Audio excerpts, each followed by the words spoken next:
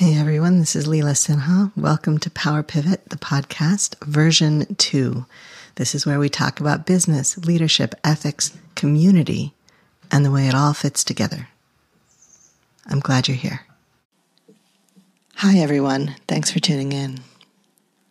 This morning I'm thinking about an article I read about photography from an indigenous perspective and the language of photography of taking, capturing, shooting, and the gun-like violence embedded in that. And I'm thinking about one of my oldest friends who, when he talks about creating photography, talks about making a photograph. I never really thought about that, and I don't know if he learned that at art school or if he learned that inside himself. But it would fit his deep gentleness.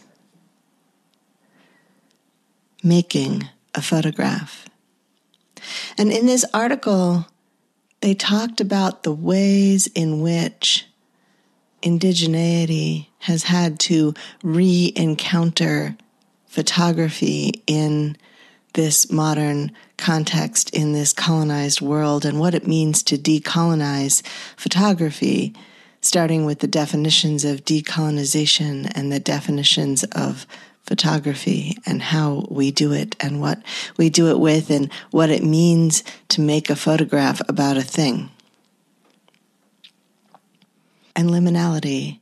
And there was this one sentence where they said that men and women and LGBTQIA plus people, as though that was a whole separate category. And I felt this click in myself and thought, yes, that to me, queerness is a word to describe personal liminality.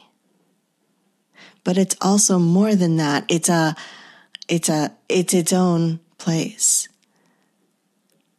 I talk about being genderqueer, but even using the word gender attached to queer makes it feel like I have to somehow genderize my queerness, like there's a way that I have to describe myself as tugged between two bodies when, in fact, there is no between two to be tugged. I am all of those things that people think are masculine and feminine, and I am not many of the things that people think are masculine and or feminine, and it is the most embedded part of my identity in the way that I know men who say that they are so men and women who believe that their whole me-ness is wrapped around womanhood. And I never understood that, but I do understand my whole self being queer. And I'm thinking about the way that queerness and the concept of queering things, which came into common usage just about the time I was coming through college. I was privileged to be able to be at a college that offered some of the first formalized queer studies classes, and I was privileged to be able to take them and to start to reconceive my entire academic and intellectual journey with this centeredness of queerness. And now, of course, I sit and try and queer everything around me because otherwise it doesn't fit me, it doesn't suit me, or it doesn't interact with me. Like, it's okay that some things around me aren't queer and some things are truly neutral. They don't need queerness embedded in them in order for them to be for me. But so many things need that element of me in them somehow, need to know how to talk to being not just outside the lines, but outside of everything normative and expected, and simultaneously deeply normative and expected. Like, this is a thing that has a place in our culture, and I belong here.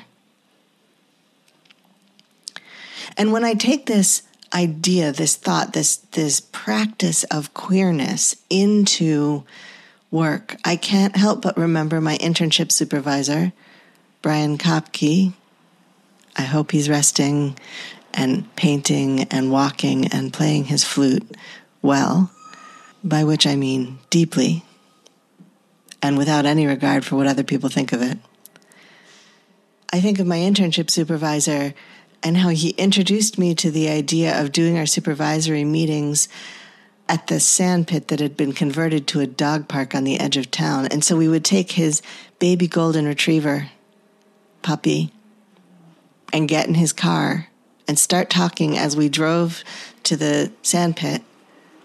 And then we would walk and walk through the trees and up and down and through the gorse and talk and talk and talk and laugh at the dog as she got muddy and got curious and scrambled in and under and over and around things. And we would walk and talk. And then when we were done, we would walk back to the car and towel off the dog and get back in the car and drive back to the beautiful church building and go back to the rest of our work.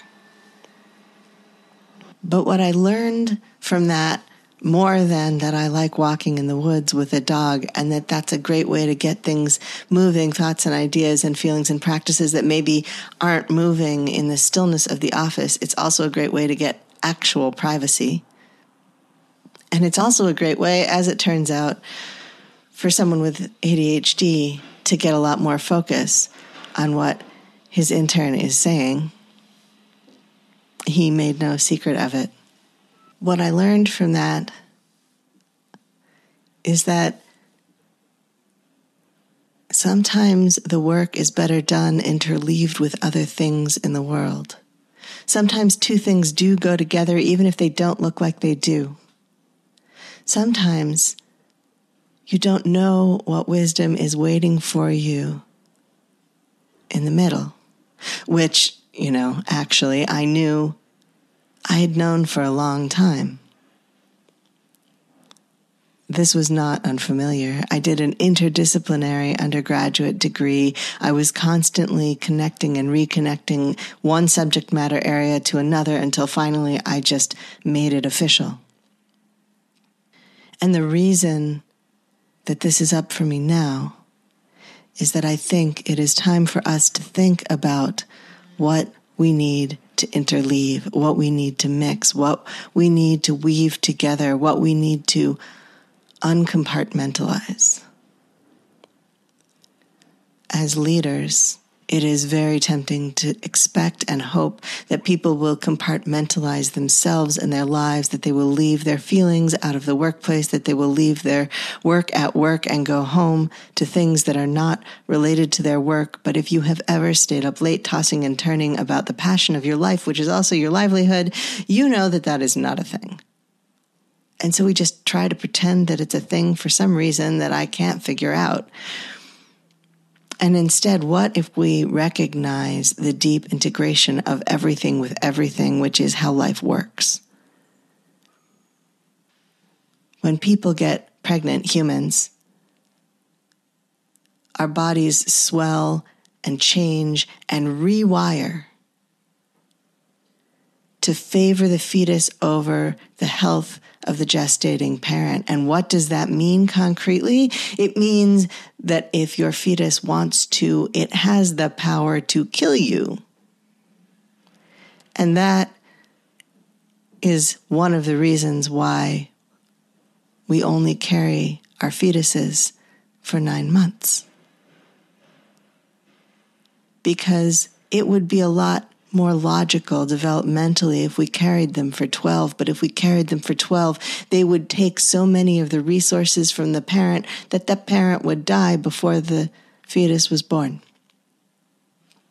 And so, our compromise is kind of like a kangaroo. We carry them around on the outside for the next 3 months. We are wired deeply with our environments, into our environments, and it is true that we extract resources from our environments, but we have to do it in a way that doesn't kill them or us.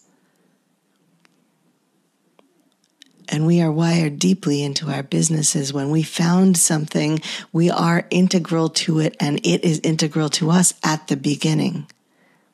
And yes, our goal is to create something independent that can run around the world without us, that will potentially carry on after we're gone. And in order to create something that is truly sustainable, we have to remember our deep interconnection with it and its deep interconnection with us. And that is on the macro and the micro level. So in addition to that deep interconnection out there, the big one, the what is the purpose of your business and is it destroying the world or is it nourishing it question, there is also the small question, the set of small questions, the question of how do we make our lives and our being and the way that we are in our business be sustainable, be deeply integrated. How do we change from sitting in an office where we could be overheard and we can't really sit still and we can't really have our feelings to going to the sandpit where we can walk and talk and shout and cry and throw the stick for the dog? Sometimes that is literally the solution. Sometimes you need to take meetings off-site. Sometimes you literally need to take meetings in an unexpected environment. Sometimes you need to do things for one another that don't fall strictly inside the bounds of what we think of as appropriate for business. Sometimes we bring someone lunch or dinner. It's not your job.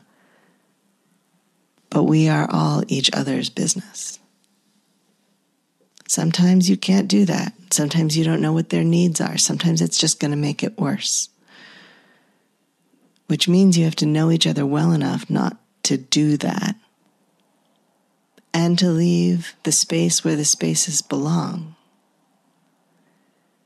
And sometimes it means giving someone agency and independence. Sometimes it means explaining your reasoning so that you can give them agency and independence. Sometimes it means admitting that there's a little bit of a black box to the way you're running things, and that's on purpose, and explaining what you're doing and giving people the freedom to come or go as they need to. Sometimes a lot of things. And sometimes it means asking yourself, what should be shared? What should be sacred and quiet? When it is appropriate to capture something, and when you are simply going to make a photograph. This has been Power Pivot, the podcast. I'm your host, Leela Sinha. Thank you for listening. I offer gratitude for the earth and sky and the support and care of many who cross my path. Our post-production assistance is provided by William Jameson, and you can find him at jamesonav.net. You can find more of me and my work, including leadership consulting and keynotes, at intensivesinstitute.com.